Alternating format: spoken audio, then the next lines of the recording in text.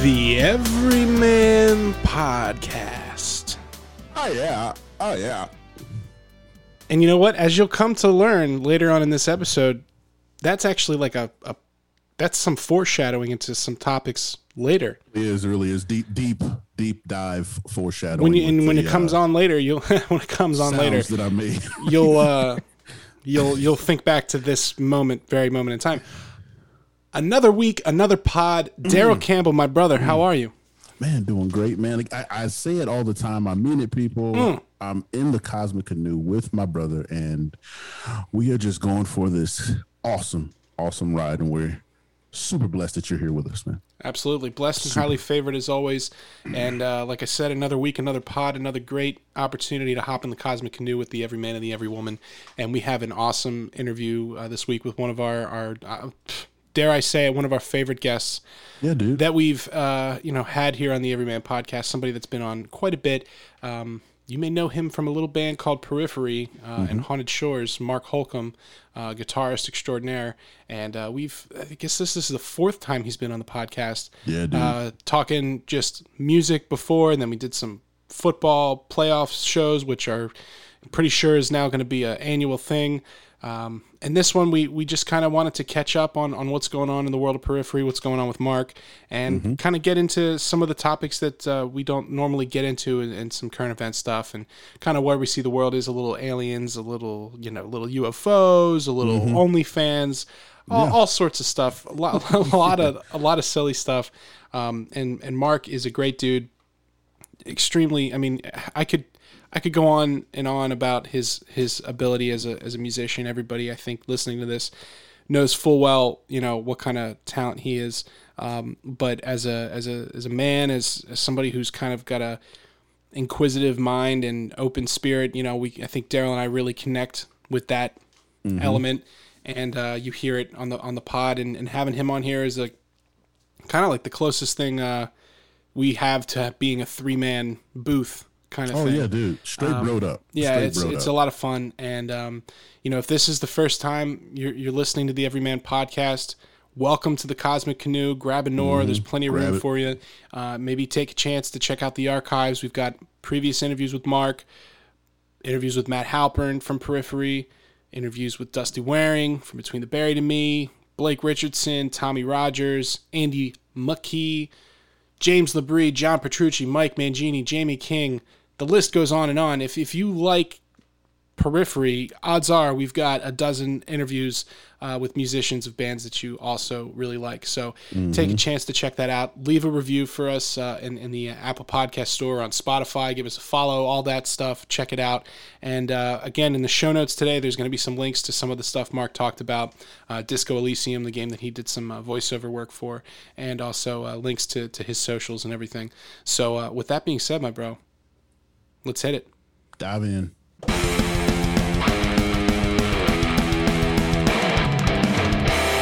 Joining us today on the Everyman Podcast is one of our favorite guests. He is absolutely in the Cosmic Canoe with us. He's one of the guys we've met along the way and just absolutely connected with. We've talked football. We've talked metal. Today we're going to do a little bit of all of that. Ladies and gentlemen, from Periphery and Haunted Shores, the one and only Mark Holcomb. Mark, how are you, my brother? Good. What's up, guys? How you guys? What up, Mark? Dude, doing good. We were just chatting for a few minutes here before we started rolling, and there's been a lot going on. A lot of entertaining things going on that have been keeping our attention, which we'll get to. But right off the bat, start with the hot. What do they say in journalism? You don't bury the lead, right? Something like that. Don't bury the lead. Yeah. There we go. Not going to bury the lead for the Periphery fans that are tuning in here for the first time. What's going on, man? What have you been up to since we last chatted about the Bucks and the Chiefs? What's been going on with you? Has it been that long already? Wow. Yeah. The last podcast we did was the week before the Super Bowl. That's right. And I whiffed on that, and so did Daryl. We did. I tried to tell you guys. I told you for a couple weeks. I said, Tom's taking us. We'll see if that luck continues next year. We'll see. We'll see. But that was a hell of a Super Bowl. Sure was. Yeah, I think, so this was about a month after that last podcast. So 6 weeks ago from today, we did a writing session over at, Periphery studio, which happens to be wherever Misha's living at the time. And yeah, it was me, him, and Jake and Spencer, the four of us out writing together. I think we booked a week and a half to just basically get into one dwelling and write as much as we could. And that's been our approach for the past, I want to say 4 records now. Yeah, four albums. We've been doing this approach, each one sort of with this increased focus on a retreat style recording where we don't book anything else. Like when we get together, we first of all, we live together. You know, we wake up, we go to bed in the same room pretty much. Nice. And we don't book any other engagements. So when we write, it's as if we were on a retreat, even though we're not, you know, in the traditional retreat sense of the word, like on a lake house, you know, in a lake house, although that would be nice. The old riff farm. Yeah, the old riff farm. That's what it is. And that's why it's so fun, to be honest. Like, we hadn't written together since the last session for Periphery 4, which is hard to believe is coming up on, I want to say 3 years since we finished writing on that. And yeah, I mean, every time we finish a record, it feels like we've exhausted everything. You know, it feels like, wow, like, God, I don't want to write any more music for a long time with you guys. Like, all due respect, like, I feel tapped. And I think we all feel that way after a record's done. But we start to get the itch again, you know. And our sort of dynamic in the band now is we embrace time off. I think we've talked about this in a previous podcast, is we embrace time off the road. We embrace these long album cycles where we're not churning out records every other year. We like to focus on other things in life. We like to focus on other projects, put our time and energy into other things. And whenever we take so much time off of writing, there's always this question of like, oh God, do we still have it? Like, do we still have it? The chemistry, I mean, when we get into a room, we start writing as a band. And, I'm feeling really good about the songs that we've got written so far, because I think, you know, without divulging too much, because I want to keep the main points about what this record's going to be in our back pocket still. I'm really, really, really, really fucking excited about it, based off of what we've done so far. So yeah, it's gonna be good. That's awesome, man. And I can tell by just kind of watching you talk about it how you're excited about it. And, you know, we've had a number of guests on the Everyman podcast here in the last year that are in that kind of the same position where they're getting back together. Some bands where it's like they weren't planning on being off. Like, I know, you know, we had talked about that before with you, where like, oh, actually, you know, this was going to be our downtime a little bit and it's just kind of rolling over. Or bands like BT Bam that were just basically like coming into the airport back into the US for like a week to go back out. And it's like, nope, you're done, you know? So there's a lot of bands that are getting together and going through that experience right now. And it's cool to see people say like, I'm really excited about the art we just put together. And I think there's going to be, Daryl and I have been saying it for a while now, there's going to be this tidal wave of new and interesting, you know, whether it's art, comics, you know, music, whatever, that are coming out of people. Because, and also, you know, I can have a similar experience recently with getting back together with my band and playing, and you like, you nailed it. Like, do we still have that chemistry that we had that enabled us to create? Because there's more to creating music with people than just like having good players. And I know you know this, but from the outside, people are just like, oh, you get a good drummer and a good guitar player and a keyboard player and you're done. We got a band, you know, like it doesn't, there's a chemistry and a magic that forms over time, and you worry like when you're away, is it still there, you know? And right. I'm sure it is for you guys. And you know, watching, like I said, some of your Instagram stuff you've been posting lately, you posted one video recently, and me and my boys were sending it around, just like, God, listen, like you looked like you were playing, like you were really energized, you know, and it was that's just how you. I always play. That's how I always. That's no, but you had you just seemed like, I don't know, man. It was coming out of you. Well, I'm sure there's truth to that sort of like, God, I just want to get back to it already, you know.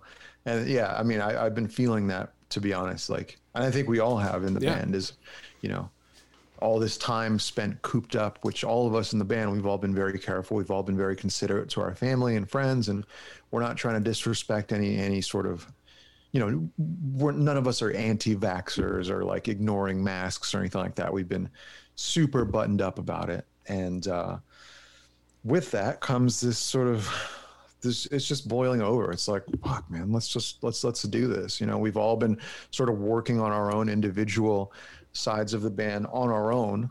That's why I've been writing a ton, like the past 15, 16 months, in an effort to just, what's the expression?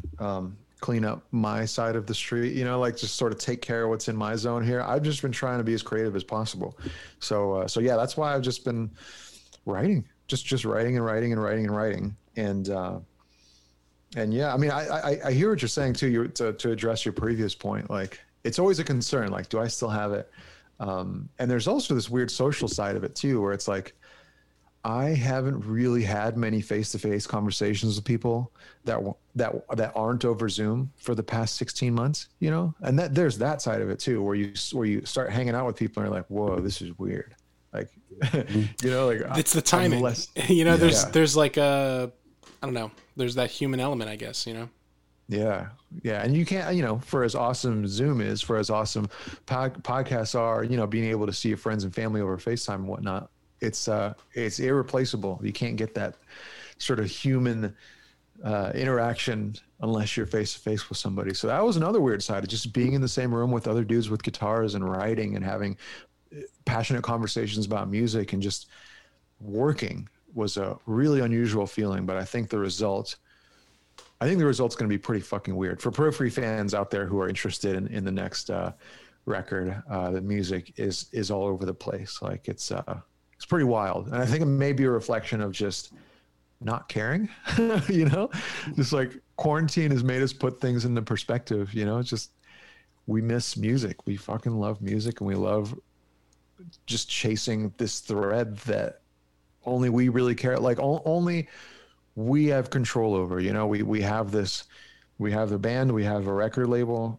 and nobody else gets to have any input in our music, and we're going to have fun with it and just go crazy with it. So yeah, I got to ask a question because that portion about passion and being with your bros and growing up and being locked in and being super creative, like it kind of makes me think about like training camp and just kind of being in a locker room and just, I miss that. I've always missed that. Like that's the one part of the game that, I can't get back now. Even if like, I meet somebody that I used to play with that was a teammate, it's still not quite the same as kind of being, right next to him on the line of scrimmage or right next to the locker and just talking about everything and being open and free, right? What was that like first night, like when you guys got together, and did you guys like sit around and look at each other like, oh, we're here, we're like face to face and we can do stuff? Like how was it? Like was it weird? Were you excited? Like I know like me, like we got 700 and something employees at NFL Films, and everybody came back like maybe a couple, months ago or month or so ago, and they weren't remote. And then I came in. I've been coming into film since the height of the pandemic, so I know what it's like to have nobody there, 15 people there, 20 some people there, and now like all 700 people are. Wow. I think you cut out for a little bit. We lose you, Daryl? Did we lose you? I thought it was my frozen Wi-Fi. In time. But we lost you there for a second, brother. You there? He's in. He's out. Hot potato. Oh, there we go. Okay, yeah, nope. we lost you for a little bit. Yeah, we lost you for a little bit. Oh, sorry about that. Talking about 700 people are all back now. Yeah. So like 700 people are back, and to me, I'm like just a kid in a candy store because I feed off of that energy. I feed off people, and to me, they're 700, 699 teammates that haven't been around. So, what was that like for you? To be honest, it really didn't hit me ever, because from the moment we all got together, it was, I don't know, like maybe you guys can relate to this, but like when you have a camaraderie or a chemistry in which you guys have seen, so many peaks and valleys, you guys have been through everything for years and years and years. And nothing really comes close to that chemistry short of like a best friend or a girlfriend or a wife or a family member, you know.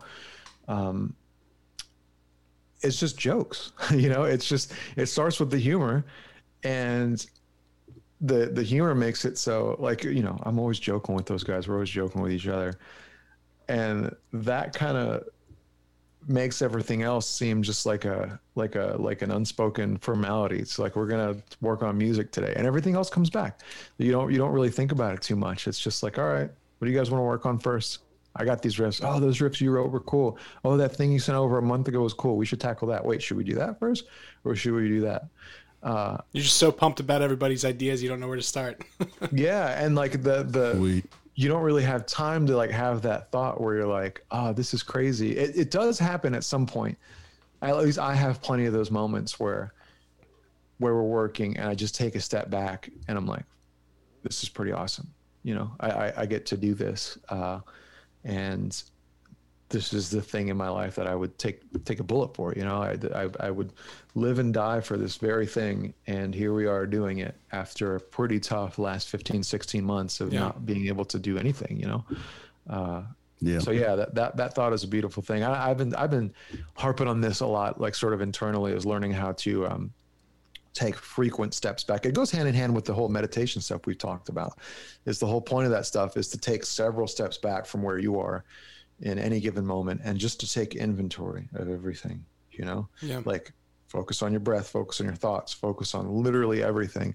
And when you're doing something truly awesome, like playing music or doing what you're doing for a living, Daryl, or, you know, playing music for you, Justin, it's like taking a step back, realizing what's happening, just like taking stock of every little thing in this amazing moment. It's like, I don't know. I love that shit. No, it's a real thing. And you know, Daryl and I were just having this conversation recently about, you know, my thing, and I started to notice this, you know, with my nieces, to give a good example. So, you know, I was there the day they were born, the identical twins, beautiful girls, healthy, happy. And that was my first real experience with being a part of raising a child in any sort of capacity with my brother's children, and being there a lot and watching them grow, and how everybody would say things to me like, oh, and enjoy it while they last. It just goes so quick. And now you see them and they're, you know, older and bigger and smarter and, you know, all these things. And it makes you kind of, now when I'm with them, and I'm interacting with them, or the other day that they have the Switch, and which to me it cracks me up, because, you know, they're playing Mario and they need help with the level, and, you know, so they come to you, Uncle Justin, to help with the Mario level, which is great. You know, that's my wheelhouse. so you know, helping them with the level, and it's like I try to take a step back and just look at that moment in time, like you're saying, because it's like this is this age now for it. This is it. This is going to be this moment. And next time they're going to be different. I'm going to be different. Everything's going to be different. And, you know, it helps you kind of get into perspective. And it's like, you know, almost like having the awareness to snap a photo of a family gathering or something, but deeper for yourself, that only you're going to be able to recall. And that's definitely something I've been trying to work on doing, because I'm as guilty as anybody. You know, I get sucked into my phone doing stupid shit, reading about whatever I'm reading about, and I'm oblivious, you know. That approach, man, I feel like it only really enhances whatever's happening in front of you. Like, of course, like if you were to do that 24 hours a day, you would never get anything done. So like there's a point where it becomes like, you know, you're just too in the moment. Right. Like you just sit around having tantric sex like Sting all day, you know? Yeah. I don't know how he's got it in him to do that and then write albums with Shaggy afterwards. Yeah, he does it all simultaneously. I was going to say that maybe that's the trick. Time. Yeah. Universal presence. He's got a keyboard strapped around his neck while he's, you know, I'm just kidding. Oh my God. But having that in mind during really amazing shit, like, you know, helping your niece, which I do the same exact thing. Funny enough, it's funny you mentioned that, because I help my 9-year-old niece beat levels in Super Mario all the time for Switch. But also for negative shit too. So like if you're going through a stressful time, having that ability to say like, time moves, you know, like this is not going to be around. if you're embroiled in some kind of like difficult shit, or if you're stressed out at something, it's like having that ability to rationalize yourself, be like, this is not going to stick around. This is just a time that's going to pass, and it could pass 5 seconds from now, it could pass a day from now, but a day will be here before I know it. And it works for the positive, it works for the negative too. It's crazy you say that, man, because that's something that I try to live by. You know, when you've been through enough things, you know when something is, you almost expect the ups and the downs, you know, and you just have to roll through it. You know, it's like you said, the peaks and valleys of a relationship. And I was thinking in my head, not me and Daryl are just always peaks. We're always peaking, and largely, I'll be honest. I mean, we are on the same page a lot, you know, with things and having those. But you got to have that communication between parties, like a creative relationship like that, to be able to continue to do it, you know, every week, every day, you know, year over year. That's why we're lucky. Like, I feel like in a lot of senses, and at least in Periphery situation, and I always make these comparisons to sports because I'm just wired to think that way. Like, I grew up a sports fan before I was a music fan. So I grew up daydreaming about playing 41 NBA games on the road and 41 at home. You know, like I grew up dreaming, like, what must it be like to, like, I just wanted to be like the 11th man off the Bulls bench. You know what I mean? Just like be on road trips with like Scottie Pippen and Michael Jordan, you know, like the camaraderie is what I always dreamed about. And when I'm in the band, like when I'm doing things with the band, I always feel like I'm part of a team. And I had that before I was in a band. I had it in the workplace. And it's just this team-like mentality where you all support one another and you work together for something. And I love that shit, man. Always goes back to sports. That's what it's all about. But, you know, and I, of course, you have to preface everything with a statement of clarification these days. You know, who am I to assume how anyone lives their life? But I think for young men, old men, any man, every man, if you will. Every man. I think every man has a certain requirement of camaraderie and like pack interaction that they require to revitalize and recenter your like natural compass, if you will. You know, because there's certain things that like over millennia that man has like had to do, and I think, you know, you see it all the time at a barbecue, right? A dude around fire with a couple of hunks of meat. Inevitably, all the other men start circling around and just like hanging out, like, oh, what are you doing here? Like, it's built in, and I think that need to be with your pack, however you find your pack, whether it's basketball or the workplace or a band. And then having the dynamics of that small group, or however big it is, you know, my pack keeps getting bigger and bigger. But it's nice, and for me, it recenters my whole, like, I don't know. Like I said, I feel like a compass sliding in to zero, you know, when I get together with the boys and just, because you need to kind of get that sort of goofy ass energy out that is hard to, you know, and God bless my fiance. She puts up with you know, all my shit and my goofiness, but you know, there's just another level of silly that I can get to that could make anyone tired, you know? And, you know, like you're saying, it's all jokes with the boys. And then before you know it, you've got a whole new joke that becomes of the weekend, you know, like a whole new thing. It's funny how that works. And then you're not even, you know, you're just kind of in the flow, and then all of a sudden you're like, holy shit, we have 4 songs done already. You know, it's like, it just feels like it's been jokes, but the work ends up getting done. But it only gets done because we've been doing this for so long, and because there's trust and chemistry, which we've worked our asses off to forge and develop over the years. So when you got all that stuff down, and I imagine the same, again, I'm going to make the sports analogy because that's where I come from. When you got all that stuff on lockdown, you can have fun. And when you see bad teams smiling, it infuriates you because you're like, what the fuck are you smiling? But you see Steph Curry laughing all the time. Why is he laughing? It's because the dude's dropping 40 every night. Yeah. Yeah. Yeah. And not to mention, you guys have been doing it a while, but, you know, Misha's a pretty okay engineer, so I'm sure things get done in a get done. Things get done in a quality that that you get used to. So it's gotta be that's gotta be great, man. Yeah. So it's work first, so work-life balance, right? Yeah. So any other periphery news? Any word about touring or anything you can share before we get lost in the sauce here?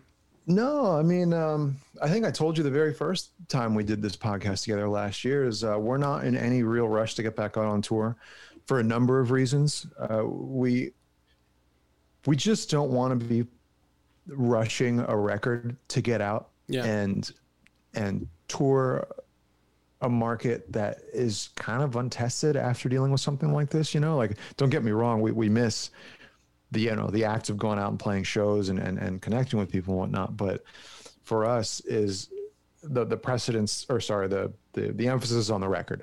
Yeah. We want to get that done. We don't want to rush it. I think the reason Hail Stand turned out so good in our minds was because we really took our sweet time with it. We didn't give ourselves any sort of empty deadlines or put unnecessary pressure on ourselves. And that's the goal with this one, is just to go at our own pace, really take our time with every aspect of it. And then when it's done, and we'll be out touring again. But from the very beginning, as soon as the pandemic hit, that was sort of our mentality. It was like, okay, this sucks, but at least we can take this time and write music and sort of plan our next steps. But to answer your question, no real touring on the horizon. The emphasis right now is just make these songs as good as they possibly can. We're going to make it wild, make it interesting, and we'll get back out there when it's done and be able to hopefully support the album the way it deserves to be, in front of people a little bit closer to old times than how things are right now, where you got to stand, 6 feet away from other people. That's great, man. I'm glad you're taking your time with it, because that desire and the need, obviously it's not so much a desire of, working musicians need to get back to work, the financial end of touring, and the desire to do that, I think, is going to make some bands maybe make hastier decisions than others that aren't prepared to do it. And I don't have to tell you, like, you go with touring, if you go into the negative early on, and it's really difficult to recover from that and have the longevity of a career. And that's good to see that you guys are going to do it when it's right. And, in the short term, obviously everybody wants to see you again, but in the long term, I think we'll all be happy for it. Yeah. Well, fans don't need to worry. I mean, nobody needs to worry, because we're in the very fortunate position of not needing to rely on a tour next month to pay our bills, and I know that sounds a little bit maybe under the hood, or like maybe TMI for a lot of people, but the reality of it is exactly what you just said, is a lot of bands aren't going to be able to afford to exist in a month, or 6 months or a year. Is bands are running out of money when there's no revenue coming in that's not tied to Spotify or royalties or anything like that, which it's pennies on the dollar. It's going to be hard. It's going to be hard to have an incentive to want to tour a year or two from now if you can't even afford to pay your bills off of music, And so it's rough for a lot of bands, but again, I feel like we won the lottery in that respect. But at the same time, we've laid the groundwork very deliberately in Periphery over the years to be able to function without touring so damn much, So it's almost like the pandemic really sucked for us, but we were almost prepared to take a substantial chunk of time off of the road because of the dynamic of our band, because of the culture within our band. Let's build this band to not have to tour every year, and luckily that's where the foundation was. So it wasn't a complete backbreaker. As much as it sucked for everybody, it wasn't a backbreaker. It didn't end our career, thankfully. Absolutely. It's great, man. Yeah. Have you guys put any thought into maybe doing any sort of, shout out to BT Bam? They just did an awesome Twitch weekend. I'm sure if you got a chance to check any of that out, but it was awesome as always. Who would expect anything less from those guys? But have you guys thought about doing any sort of live stream shows or anything like that? We've thought about, and I did check out a little bit of theirs, and it was really expertly put together. like the rest of the stuff that they do, it seems like everything they do just always has this like touch of class to it. You're like, I didn't think of that. Why? Yeah. No, we haven't come close to really making anything like that happen. We've discussed it. The problem is that we all live so fucking far away from each other. And, at that point you start talking about flights, start talking about hotels, and costs really rack up. Exactly. The costs. And again, the inconvenience of COVID over the past 13 months has kind of not made that a real thing. So at this point, I don't know if you're going to get that from us. To be honest, I'll just say no, because we haven't talked about it for months now. I don't think we've talked about it for maybe half a year in the band about doing a live stream show. So to anybody out there listening, hoping for a Periphery live stream show, no, but it'll be all the better when we finally get out there in person. Oh yeah, definitely. Yeah. You got to keep the demand high, right?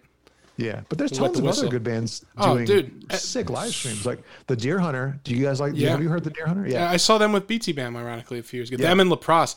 That's when I found out about Laprosse, and I was like, that was one of those bands where I listened to the record and I wasn't vibing with it for, it might have been my state of mind at the time or whatever it is. But when I saw them, it was them, Deer Hunter, and BT Bam. They blew my mind. Yeah. I don't know that. I got to check them out. I got. Dude, they're from, bro. Leprous, I think. Oh, Leprous. Oh, what did I say? Okay. It's Leprous. Oh, Leprous. Okay, yeah, they're from Norway. Yeah, they're amazing. Yeah. Okay. All right, same page. Good. Just weird. My weird pronunciation. Yeah. Awesome band. Yeah. That dude has a crazy voice. Yeah, they're really good. Them Norwegians. They know what they're doing. Speaking of Norwegians, before I digress, so my fiance Sam and I, we like to, when we're hanging out, watch concerts, and over the years, just being a music fan, I've acquired like a pretty solid collection of concert DVDs, and I keep adding to it. And I just picked up, I know you're a black metal fan, Dimmu Borgir, Forces of the Northern Night, the Blu-ray Steelbook edition. Got the last one on Amazon. Dang. Bro. And Daryl, it's this black, I'm going to have to send it to you. It's heavy as heavy can be. Black metal as black metal can be. Full makeup, cock piece, skull on the knee pads, you know what I mean? And they've got like the Czech National Symphony and Orchestra with them. Yeah. And they're just like singing about the devil, and just like it's just so sick. And the whole it's two concerts. It's them at Wacken in like 2013, and then the one they did at an arena. And there's like this it's like a PBS style documentary on the it's like Norwegian PBS, because over there it's like super mainstream. Well, I don't know about super mainstream, but it's pretty well accepted. Yeah, they're national heroes over there. Like Dimmu Borgir are, they're big. They're a sensation in Norway. But yeah, I think even as someone who's not a connoisseur of black metal and that whole style of music, I feel like you could appreciate it because it's such a ridiculous spectacle. I turned my dad onto it. My dad likes it. And he's like, is it all about the spectacle, or is it the elements that come together that they're doing? Like, what's the? Well, the music is extreme, number one. Okay. And then they have a certain unique, like they weren't the first to be like black metal, but they were one of the ones that they seemed to break away from the pack with their presentation and their compositions, the music writing was more, and I'm not trying to sound like an elitist or anything, but Mark, would you agree it's like more orchestral, a little bit more? Yeah. So it's more, it's like there's more to it than the standard black metal outfit. So when black metal started, it was this really difficult to listen to, stripped down. The production was terrible. It was almost like early punk rock, like super unpleasant to hear. Like no polish to it. Just it's all attitude and shock value. Okay. And Dimmu Borgir, they took that spirit and they added a really professional sound and production and polish and sheen to it. And then they also hired like the Prague Philharmonic Orchestra, or like a 58 or an 80 piece orchestra to flesh out their compositions. So they took this really primitive, sort of like evil satanic culture, and they added this operatic, like orchestral side, and it sounded great. and it was still evil, but it just had this really pro presentation. Right. So it's got that like dark, beautiful feel. It's beautiful. It's awesome. Beautiful moments. It's crazy. Like there is it. some truly beautiful harmonies and like melodies that they write that come out of nowhere after they've just been grinding your face into the concrete. And they like Mark was saying, they've always had this orchestral instrumentation in the music, and then it got to a certain point where like everybody was doing a orchestra, and this actually started me off on a deep hole of like who else has done orchestra concerts, trying to find the most ridiculous one. I think I did, which I'll get to in a second. But like they brought the orchestra out and they did it for real. And like some of the guys in the orchestra, have you ever seen it, Mark? No. Dude, I'll send you a link. It's a game changer. Okay. They're like wearing the corpse paint. You know, the guy with the timpanis is like, you know, just fucking laying into the timps. It's awesome. And they've got all this, you know, fire and explosions and shit. But yeah, that I don't even know how we got into Dimmu, but I'm glad we did because it's something that everybody should know about. And everybody should listen to Dimmu Borgir. They should check it out. If there's one thing you take away from this podcast, it's check out Dimmu Borgir. Dip your toe in the water. Yeah, dude. I've been lucky enough to see them a bunch of times. I saw them. One of my my best man, Joe Spina. He's helped us out with a lot of stuff here. He's very, you know, he was like captain of the varsity basketball team. Like he was like High School Musical except without the musical. You know what I mean? Yeah. And I needed somebody to go see Dimmu Borgir and Behemoth with. Okay. And it was like we were in high school, and he came down with me. He was the only guy wearing a white T-shirt at that concert. It was crazy. Like he, you know, like. It was hilarious, but I got to see him then, you know, back at the Troc. But we went and saw them up at the PlayStation Theater like maybe 2 years ago, nice. and they did like an evening with, and it was they're bananas live. Yeah, I believe it. I've seen him once, like 2005. I want to say 2004.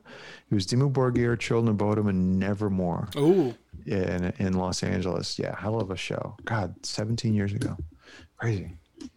Yeah, they're something else. I wish American music culture doesn't really have like that level of pageantry. And also, Daryl, the reason why I love it is it basically is like colliding two of my favorite things, which is like extreme music and theatrics of professional wrestling, like all into one beautiful. The truth comes out. This is the appeal. You just summed it up perfectly. Like, I'm serious. Like it's the pageantry of wrestling and the extremism of heavy metal. That's awesome. Yeah.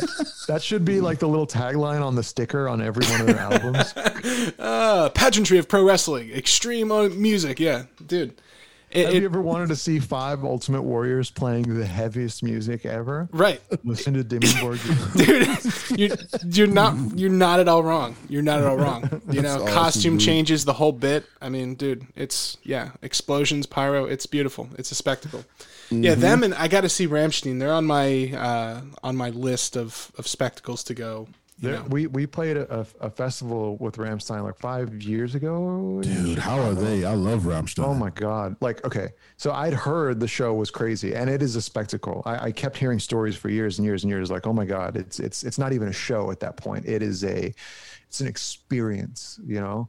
And they were setting off fireworks. They had flamethrowers. The guy had a dildo shooting flames. Yeah. Hell yeah. Oh yeah.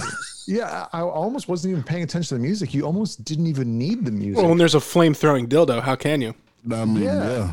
But the music, of course, is awesome, and the dude's like yelling German, so it's just the heaviest thing ever. Like, I feel like German just on its own without music sounds like heavy metal. You know? He could be reading cookie recipes up there for all we know. Absolutely. Right.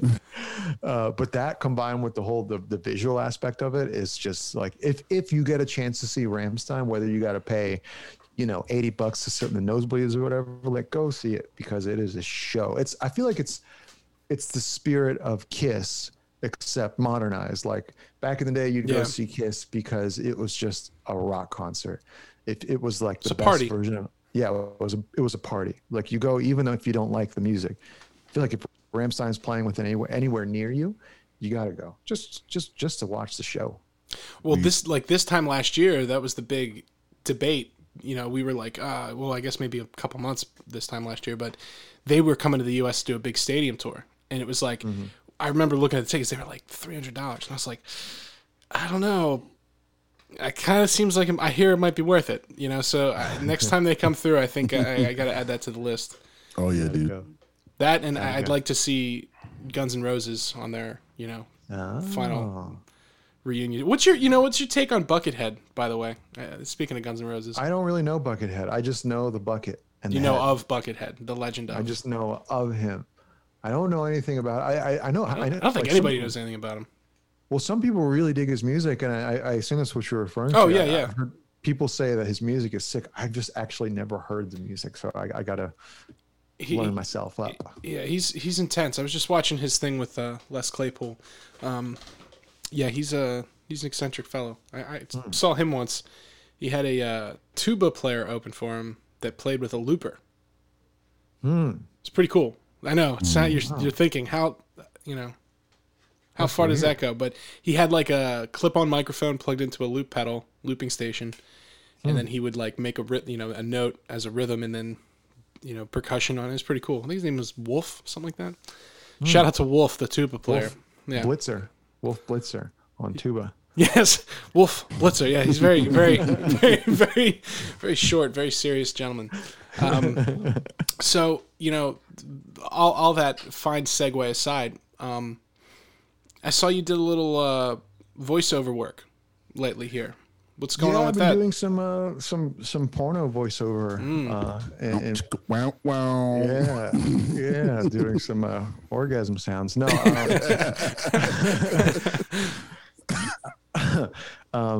Yeah. I mean, I've done a couple video games now. It's just something that I've been doing for a couple years is doing some voice acting for video games. And I got approached, of all people, by the singer of a band called Sixth from England.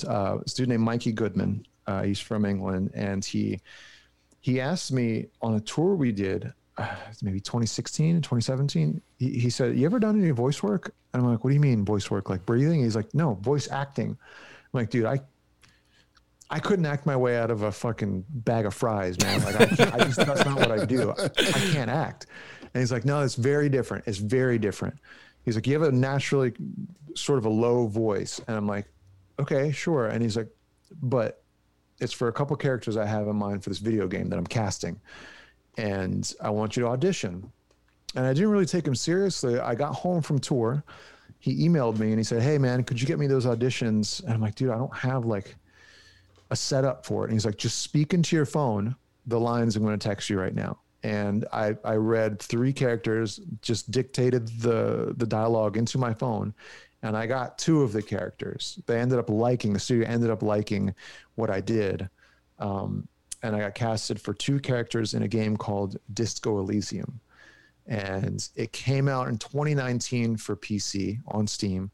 And they just re-released it on PlayStation 4 and 5. Xbox and Switch versions are coming out later this year. They had me back. They actually cast me for a 3rd character. So I'm doing 3 voices now for it. And so the way it was they voiced anywhere from 20 to 30% of the voices for the original game, because they were constrained by budget. It was a small studio from Estonia that developed the game. And basically when the game came out in 2019, it got all this praise, right? Like Time Magazine referred to it as one of the 10 most important video games of the last decade. Wow. To come out. Which, sweet, dude.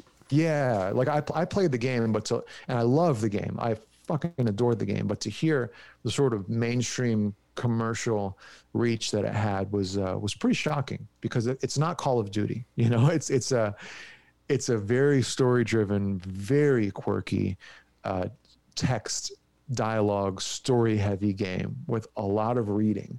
Right? It's almost like an interactive book in a lot of ways, but only 20 to 30% of the actual dialogue in the game was voiced. The rest of it, the remaining 70-ish%, was reading.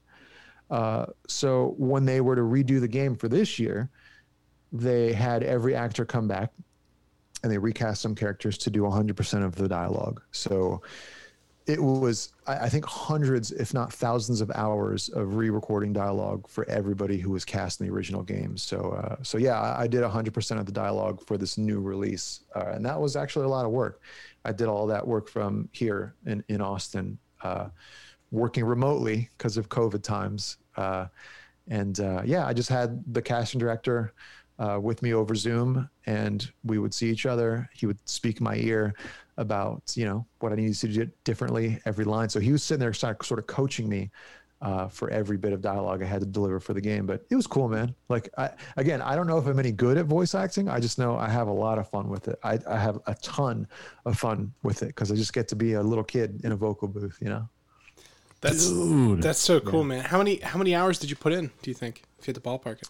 I mean, it was 3 or 4 days. They were long days. I wasn't counting the hours, but we go from morning until nighttime working on every character, and it was quite a lot of work. If you play the game, you'll see what I'm talking about. I want to check it out. Yeah, what's the premise behind the game? There's no shooting. I'm out. I'm just kidding. What's the premise behind the game? What's going down? What's the tale? It's a police mystery drama, right? It's like a way more somber, serious, quirky version of like a Law and Order or a CSI kind of thing. You wake up from a really gnarly hangover and you can't remember anything about your life. And you have to go about putting the pieces back together. You find a pair of pants on the floor. There's a hotel room key in your pants. You got to figure out little where Memento your gun is. style. Gotcha. Exactly. Nice. Where's my badge? Holy shit! I can't remember my name. You look in the mirror. You don't recognize the face that's staring back at you, and then you figure out that you're there to solve a murder, and you're putting back the pieces of your own life, while also realizing that you have a mystery to solve. And there's no shooting, there's no combat. Everything is based around dialogue options you have with everybody around you.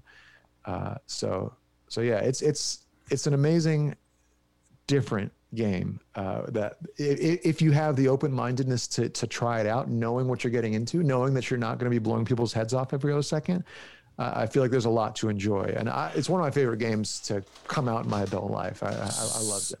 So what you're saying is, if you're doing like voiceover work, then you are a titular character in the game based upon your dialogue.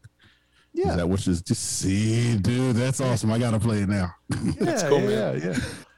Yeah. If for anybody out there who's interested in playing it, I play a character called Call Me Mañana. I play Tommy Lahome, and I play a character called Smoker. So yeah, if you want to go check it out, it's on PlayStation, Switch, and Xbox versions are coming out later this year. It's called Disco Elysium.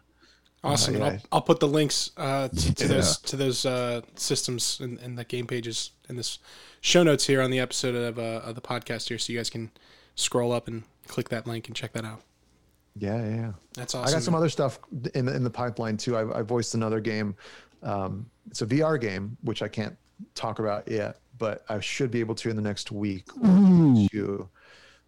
It's for a Japanese studio that I've been in touch with since last year. But yeah, I'll tell you guys more about it in the future. Yeah. So when are you starting your OnlyFans to do your ASMR voiceovers? where would I sit? When do you think ASMR I can expect? ASMR is just the tip of the iceberg, man. It's just I'll do a little bit of ASMR just to get you hooked. So much more than ASMR. He's so much more than that. Yeah, and I'll sneak in some like upper thigh shots. There you go. And then I'll work up to work my way up. Some of those sailor chest hairs popping. I'll tell you, there's this whole new phenomenon on Twitch, that the hot tub streamer, and they're just like these girls are just like leaning into it. They don't even care. They're just in a bikini in a hot tub, which is usually just a kiddie pool. Sometimes it's an actual hot tub, which you got to give them, I guess, props for. But I don't think it's porn. No, and that's the funny thing. That's the real interesting thing. And a lot of like porn actresses are leaving porn and just becoming like hot tub streamers on Twitch. And they're like, I can still make a shitload of money and a little bit of an easier day job. Yeah. A little bit less wear and tear. Yeah. Wear and tear. Well, I mean, if you're a construction worker, you'd be working on your joints, truck drivers sitting all day. I mean, come on, man, Anybody, you suffer from wear and tear, your fingers, yeah, right? Anyone doing any profession. I think there's one clear path if you have the choice between taking what you can take. Yeah, exactly. Yeah, I gotta say this. The one who's really winning, it's the girl that you put me on, Justin, the one that's like in the pool playing like giant Jenga, and that's all she does all day. That's her job. Yeah. She Twitch streams herself. I don't even want to give her any extra credit because she's so annoying. But if you just go into the Just Chatting stream at pretty much any hour between 11 a.m. and midnight, she's like the 4th or 5th most watched person on Just Chatting, and she's just either in her pool, playing literally with giant Jenga blocks. She just plays with Jenga. Or these people are making real money. Real money, not Monopoly money, Mark. Like, yeah, $100,000 a month. Real money. Yeah, like I can buy more groceries next week. Not that kind of money, but like I can fucking buy a house now. I can buy more houses next week. Yeah, it's crazy. Jesus, that's crazy. But the thing is like the old fart in me, like the jaded freaking, almost 40-year-old guy wants to say like, fuck these people. But then right. but then the part of me that's like, the entrepreneur part respect of me the hustle. Yeah. I respect it. Have to.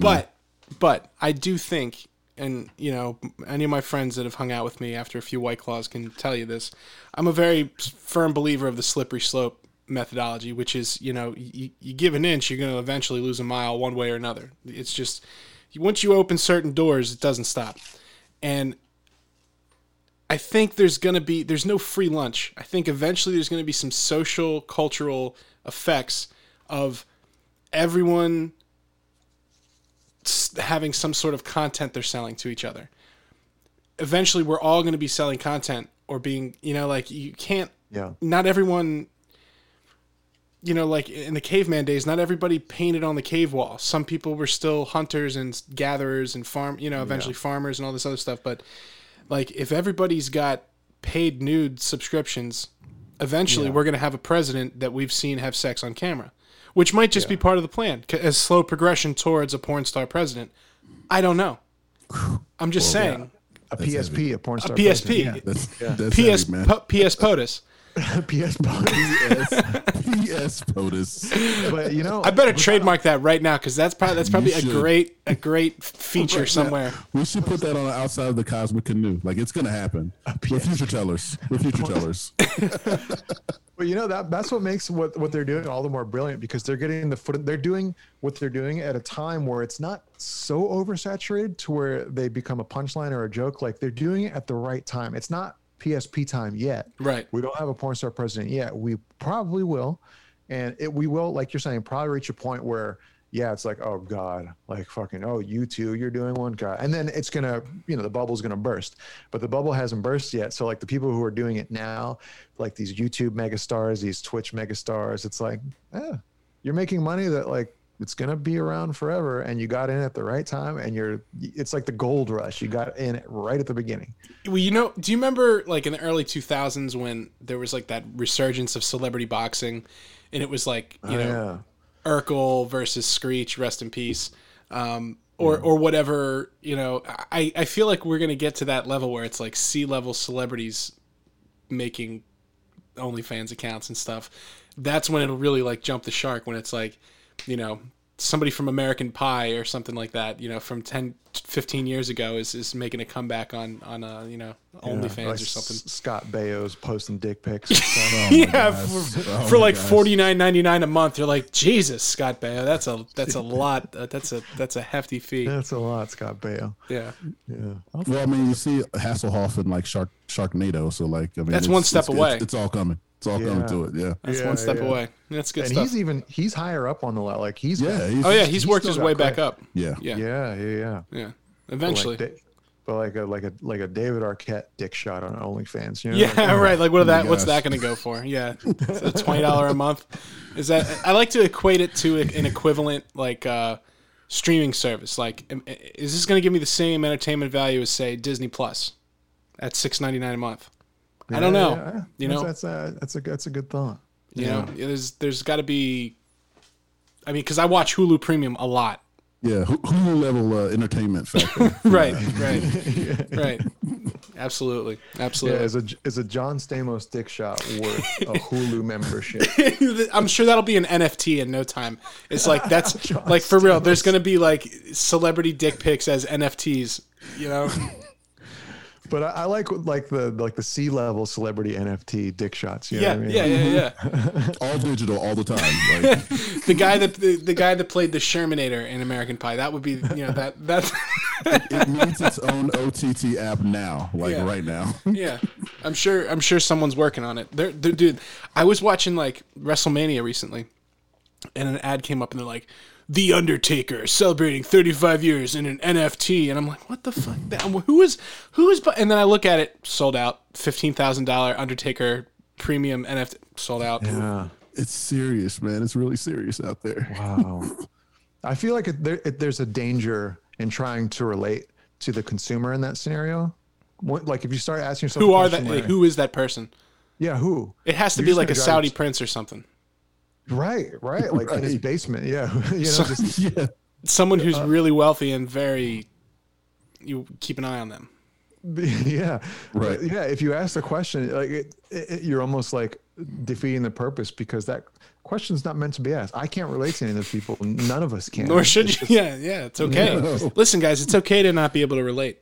It's totally fine. It's okay. That's the beautiful thing about that's, I have this joke with my friends. They'll be like, I can't even imagine. I'm like, you're right. I can't. That's why I don't. That's why they do their thing. I do my thing. I respect them, and they hopefully respect me, and I'll just leave it at that. It's pretty breezy way to roll through life. Exactly.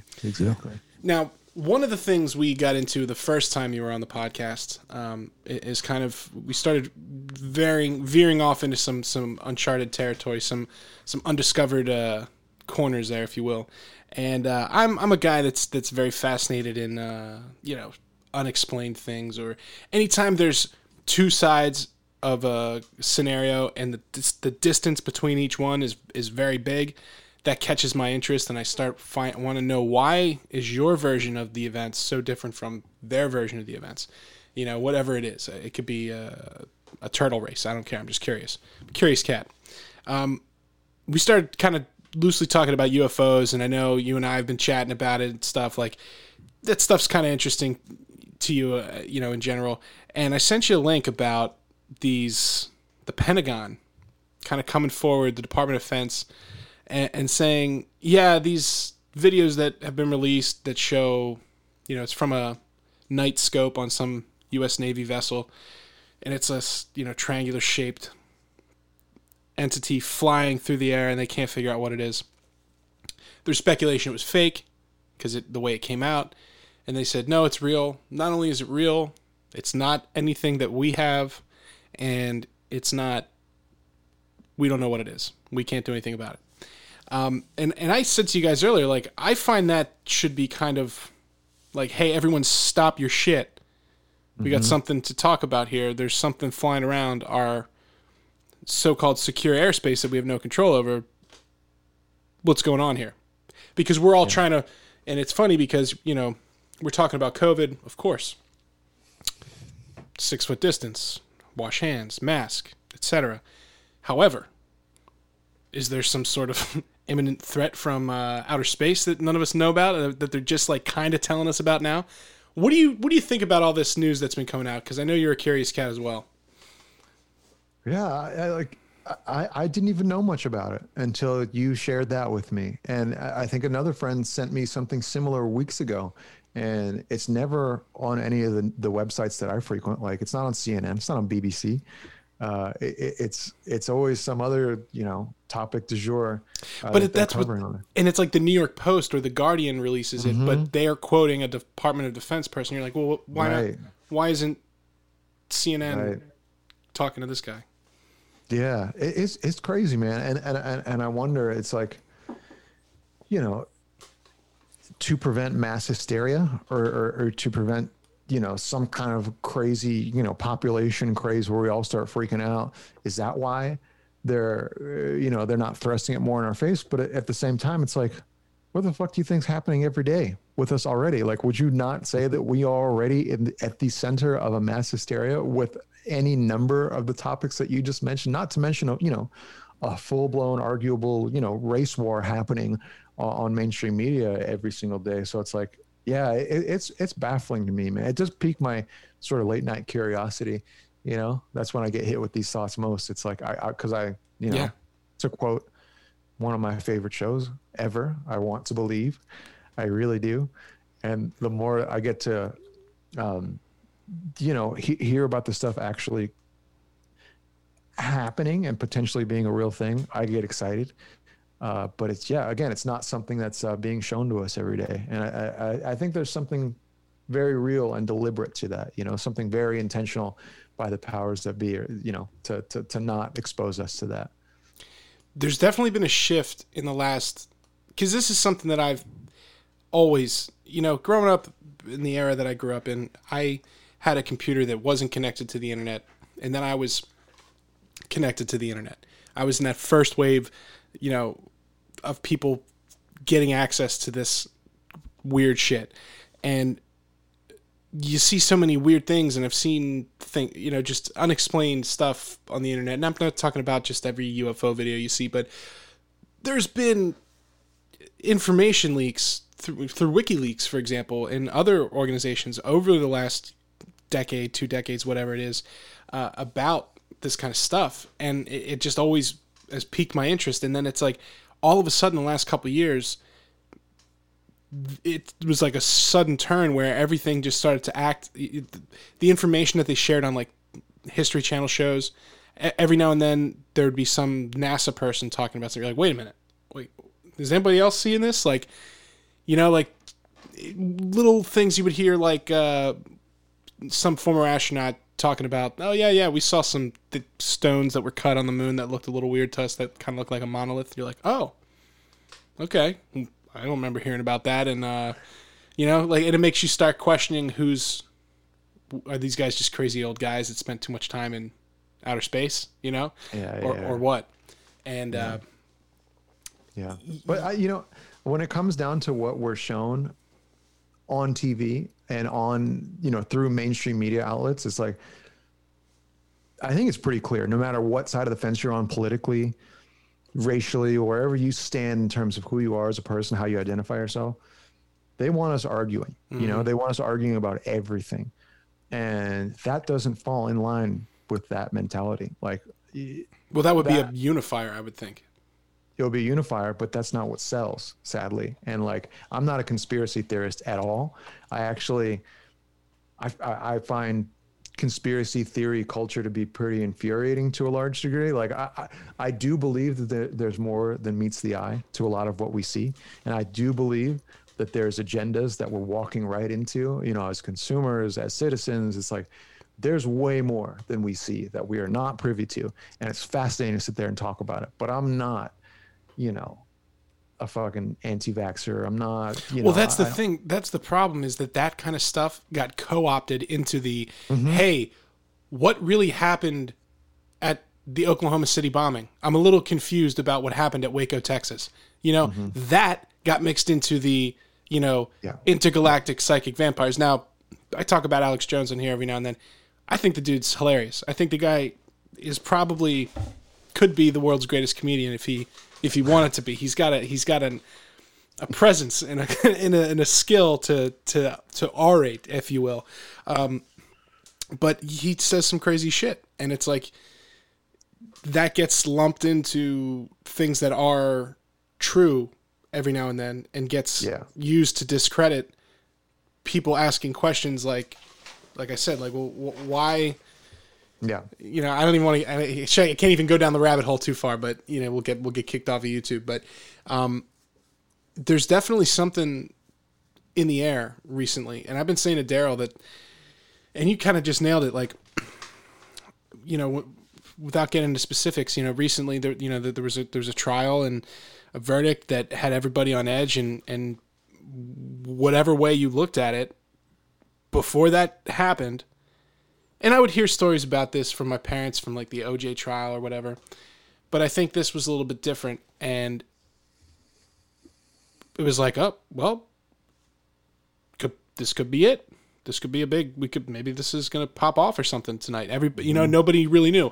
But my point is, all we are all mentally, look how far we've come as like, Daryl and I were just having this conversation where like we could get to that heightened sense of shit's going to happen. So I don't want to say flippantly, but it was like I got up, I went to work, I knew I was going to work. Oh, okay. Well, just in case, who knows? Maybe tonight shit goes down. I don't know. I don't know what's going to happen. And to be in that level of uncertainty and heightened, it's not a fear. It's just like, well, I don't know. That's what they're telling me is going to happen. Like the way that, like you're saying with the media presentation of some things. So to add like the sudden influx of like, yeah, there is UFOs and we're studying it. That would be a little much, I think, to add to the whole pot. I think the biggest thing to me is, especially when it comes to just the overall temperature of what's going on socially, politically, whatever, permutation you want to mention. There's that aspect, and Mark, you mentioned this, there's that aspect of control. Okay, well, we got things flying out in the air, and that's not front page news because there's so much steeped down here within the control avenue, whether it's the racial deal, whether it's political or whatever it is.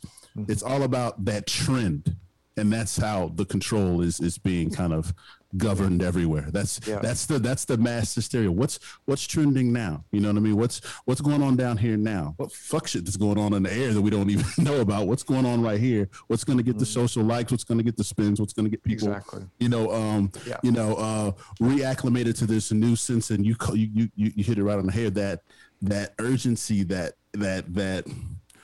nervousness, that feeling that this new thing or this new situation or this new whatever, like the world could burn based upon whatever is going to happen next. And that's what happens. You're on the edge of your seat because of that, because when has there ever been a time where we've felt like this all the time? And that pressure, that situation, that mystique, that environmental, I don't even know what you call a bondage, if you will, every day.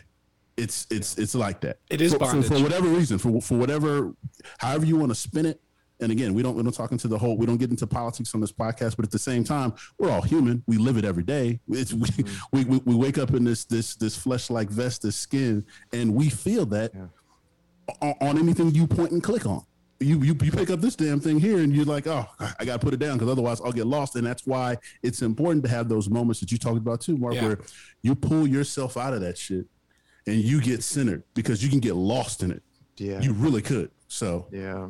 And I think you guys were saying it's not really in your guys' culture of the podcast to talk about politics. I feel like this topic almost transcends politics because you start talking about business. You start talking about racking up views and likes if you're CNN or BBC or Fox News or OAN or whatever fucking network. But even from that perspective, though, you would think this will sell shit. I would go buy a newspaper with that on the front of it. You know what I'm saying?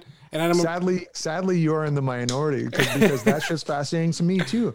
But they know that whatever soccer mom or redneck sitting in his basement or whoever, just whoever, whatever decent human being sitting out there, most likely they are going to be completely tied in to whatever divisive topic is thrown in their face. And like, it's pretty obvious the topic of the day. It's pretty obvious now, the things that coax the strongest reactions out of the everyman, out of the average man and woman in this country. It's like, we have some hot button topics that, depending on who you are, we have a long or a short ways to go to address. And like, and these massive companies, these networks, they know how to get that reaction, which translates to dollars for them.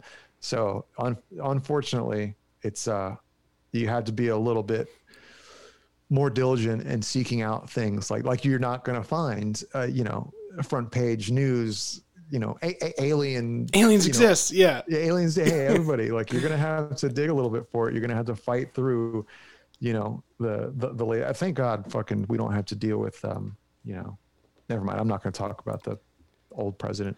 But well, anyway. and that's the interesting thing about it too, is when you talk about everybody being on edge, is we're now, it's almost June, and I think people generally are still pretty uncertain in some regards about a lot of things. And the temperature is only rising in other areas, and you can't. And we had shout out to Dr. Gazelka from the Mayo Clinic recently from the Mayo Clinic Q&A podcast was on our show, and we were talking about there's a fine line. The great state of Texas, there's a fine line between telling people there is a law mandating you wear a mask indoors versus, hey, Mark, here's the science, here's the information. You're an adult, you pay taxes, we respect you. Make the best decision for yourself.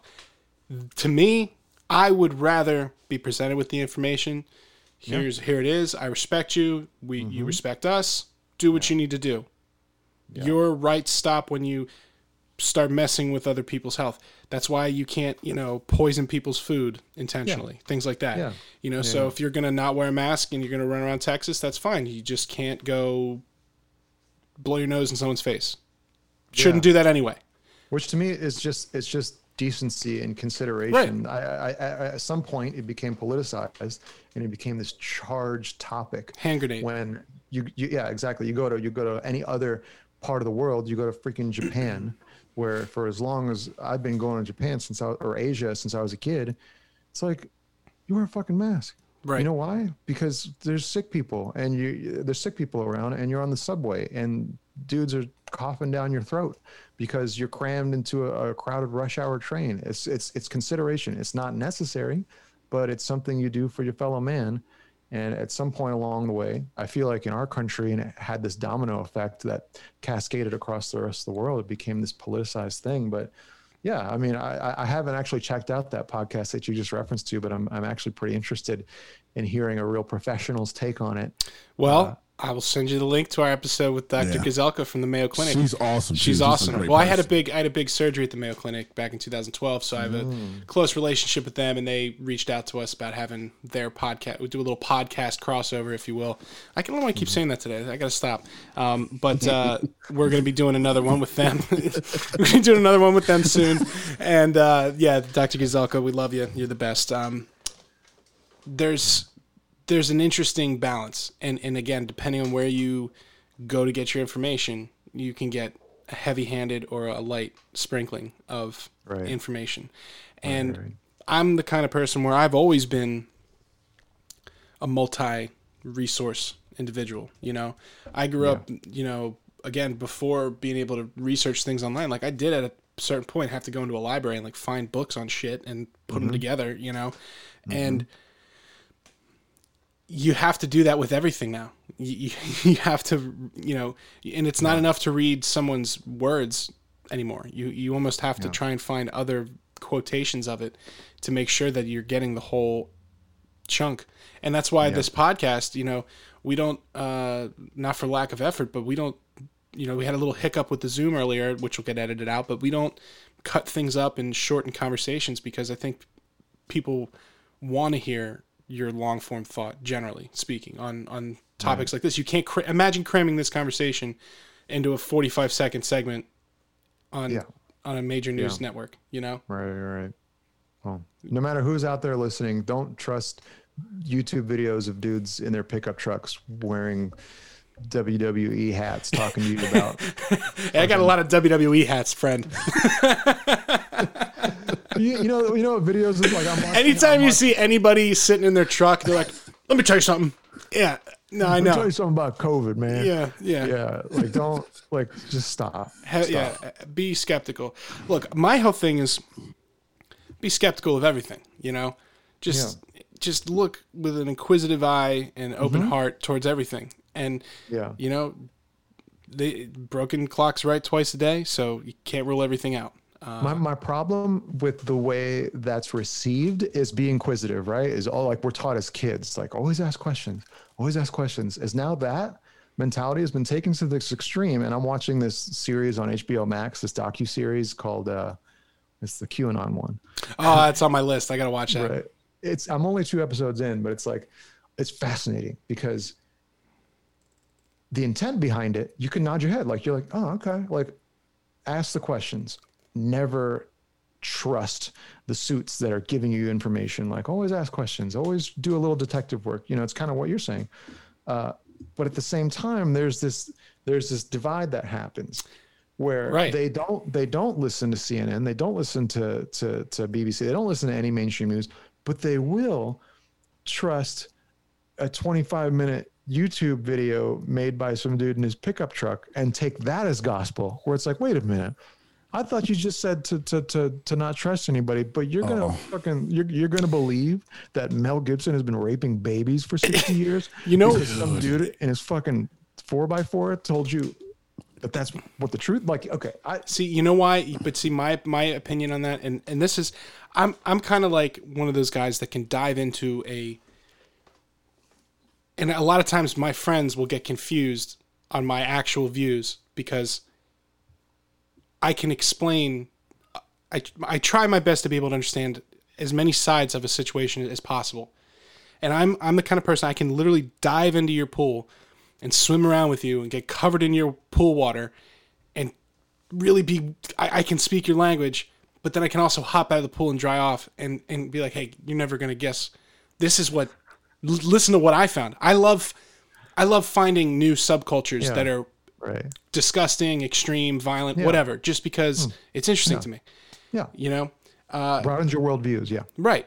Perfect example. I was trying to look up a video of my band's Extractus called Crusher, and the first hit that came up was a video of a girl sitting on a box of food, and I'm watching it, I'm reading the comments, there was nothing inherently adult about it, but just something in the comments told me, I have a feeling I just discovered a new sexual fetish of sitting on food. Undoubtedly. Turns out there is a large community of people that sit on food. Yeah. That's it. Okay? It's hot. It's hot. And it's in good form. God bless. You know? Who am I to judge? But I think people are, for me diving into these various pools over the years, I think people are so dissatisfied, generally speaking, with what the official explanation is. And I think as time and technology has gone on and we have more access to information, imagine if something like the JFK shooting happened now with all the cameras and various things, or like the moon, if we landed on the moon for the first time, right? Now, I'm not saying that either of these things are false, fake conspiracies, but what I'm about to say is I've been to Dealey Plaza, and I've sat there, and I've read all the stuff, I've read all the books, I'm looking around, and I watch the videos and go, okay, I can see, after standing here, why someone could be confused how this happened with the physics of everything. It's a little, okay, do I have an explanation for you? No. When I watch the video of the moon landing with the lens of 2021 vision, and knowing what's capable now, and how it looked then, does it not look a little weird to me? Yeah, it looks a little fucking weird to me. It looks kind of like they're jumping around on marionette strings. I don't know. I've never been in space myself, you know? Yeah. But I can jump into your pool and see where your points are of contention. That whole thing and thoughts similar to it, I think a lot of people are dissatisfied with the official explanations of things that they get. And they've caught news companies lying so many times about inconsequential things that over time build distrust. Because it's like, if you're going to lie to me about the color of the sky, or perfect example, there was one news network, and I'm not even going to say it so we don't get kicked off, but they were filming, they said they were live on location somewhere, and that they were interviewing another person who was live at another location. And you see a white landscaping van with a name on it that's very distinct pass by the one, and about 20 seconds later, it passes by the person they're talking to. Clearly, they're lying to you about being in two different locations. If you're willing to lie to me about that, what else are you lying about? And stuff like that gets amplified into Tom Hanks's pedophile with a robot mech suit that's powered by baby tears. I don't know, allegedly. You know what I mean? Like, it's just this disillusion with what's going on and no good answers. Yeah. Well, I think that's why, like Mark, when you were saying why that show is fascinating, is because you have all those outlets, you have all those social platforms, and people tend to go toward that. You know, they go toward the divide and seek validation elsewhere, because maybe there's distrust this way, or maybe it's just that, hey, they need a new sense of truth, and it's validated by the number of views that YouTube channel has gotten based upon something else. So like it's really weird, but it is fascinating to see that, whether you're going to go directly to the source and do your own research, you go to a library, you want to get the right words for it, or it's like, what, it's just like my kids that I coach when, I'm at high schools, and it's like, okay, I can be a former professional football player and give you the tools to succeed, but you would rather watch, the SportsCenter 2-minute video to get it from, somebody else. And I'm right here every day sweating my bag off down in like a 4 Point Sands right here with you. But you know what? That YouTube videos has more hits than Coach. So yeah, Juju just did a new TikTok dance. Hang on. You know what I mean? And that's the thing that like just blows my mind. I'm just like, dude, like if you wanted to be a pass rusher and Aaron Donald came out here right now, you'd be like, yeah, you wouldn't be like, oh no, I gotta watch this YouTube video. Come on, man. Like, and don't get me wrong, I'm not Aaron Donald, but I'm just saying, like, I have a particular set of skills, and I think that I can help you out, kid. It's just it. But like Liam Neeson. A very particular set of skills. Yeah, you know what I mean? Like a set of skills. But that almost begs the question: is like how do kids prefer to learn these days? Like watching a TikTok video or talking to a real live human being? I know, right? On a professional fucking level. Well, think about how much stuff you probably like. I'm a big barbecue guy, and I recently just got this propane griddle. So I'm learning all sorts of shit, and it's like I'll pull up a video of some cooking technique, and scan through it, 5-minute video, and I'm like, oh, good to go. But then if you ever Google like a recipe and you get some ladies like, I love to make a nice stew for my husband who's a farmer after a hard day's work, and he likes russet potatoes, and russet potatoes are funny because on the farm as a little girl, and you're like, Jesus, lady, just how much fucking onions do I need to put into this crock pot, Like, I can't stand having to sift through all your bullshit to find the recipe. Yeah. So I do understand, like, we all are kind of losing a little bit of patience with our information. Yeah. We'll see, man. We'll see. I do recommend you guys watch that. No matter what you believe, and even if you believe in some wild shit, it does seem like a really well-made series on HBO. If anybody wants to check it out, if you guys are looking to be entertained, I will. I am. Need it. Just one thing I'm looking for. It's to be entertained. Yeah, that's a WWE break. Just flip it over. Flip right over to HBO. Yeah, I hear there's some interesting characters in there too. Someone I work with was telling me about it. I got to check it out. It's on my list. Yeah, because that's one of those things where it's, like you said, there's, okay, all right, I'm following you, I'm tracking. You're whoa. All right, you had me up until There's always the whoa moment. And I get it. Like I love being the inquisitive mind and like prying a little bit, but there's always the whoa. You jumped from there to there. Yeah. Holy shit. That just happened. But see, then like my brain works, the way my brain works is I'll just be like, well, how did this person get to that? What was their progression? Because I want to walk that path and see see what this person was seeing, because I mean, dude, there's definitely things that I've changed my mind and heart on over the years.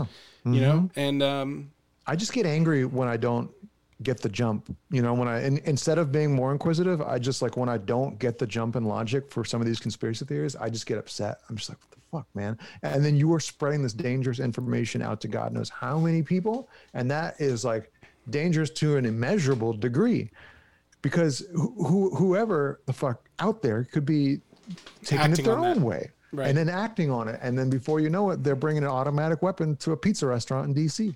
Yeah. Yeah. Absolutely. Well, and again, it's one of those things on paper. You're like, well, I could get behind stopping something like this if this was to be going on. And then it's if it were going on. right. And then, but in the counter argument to that would be, well, Mark, you haven't walked the path. You don't know what I know. You haven't seen what I've seen. How could you make that, And that's what they do. And it's this beautiful, it's But this, you haven't watched this video of a dude in a fucking. Yeah, right. I'm sorry. Have you been watching Pickup Truck America 69 on YouTube? I don't think so. Yeah. Yeah, I don't think so. Yeah, there's look, if you're getting your just, full disclosure, if you're getting all of your guidance from your friends on Facebook, it's time to shut that shit down and just try and open up anyway. So I don't think we're telling anybody anything they don't already know there. And I think the tide has turned largely on things like, at least in my kind of circle, people we talk to here on how to use social media and what it really is and what it can be used for in good ways and bad ways. It's one of my main goals is I want to do like a 1 week internet detox one of these days. You can do it like a Jared Leto. You're gonna go out into like that? Yeah, he does this thing where like he goes out into the salt flats of wherever in California and is like off the grid for a month, and they have to just wait till he gets back, and he's GPS him. He's got enough power and flow in Hollywood that he can just go off the grid completely for like a month every year. Like a computer chip in his tie while he's out there, so they know where he is at all times. I think there's like probably his one assistant gets access to to his Rolodex or whatever. That's awesome. I don't know about salt flats, but maybe I just use my phone for maps and then I check my email at an actual computer, just so I don't have to dodge work. But to just, I'm gonna do it one of these days, and maybe I'll do it during the next like Periphery writing session or something like that. Just to do a 1 week no phone challenge. Yeah, you guys ever thought about doing something like that? You know what? I would like to do something like that. I think I could. And my fiance's probably listening to this right now. Like, yeah, you should do something like that. I did little things like I turned photos off in Reddit, and that drastically decreased how much I was using the app. Just having it it was all text. Things like that. The screen time. I deleted. I don't keep Facebook. Stuff like that. Instagram is the only one I keep on my phone, just because it's largely how I communicate with people like yourself and a lot of guests and stuff. So I definitely, we're going camping for our first time together. I've been camping as a kid, but not since being a full grown man. We're going camping up to this beautiful state park up here in PA called Hickory Run in like 2 weeks. So I'm looking forward to kind of trying to detach for a weekend then.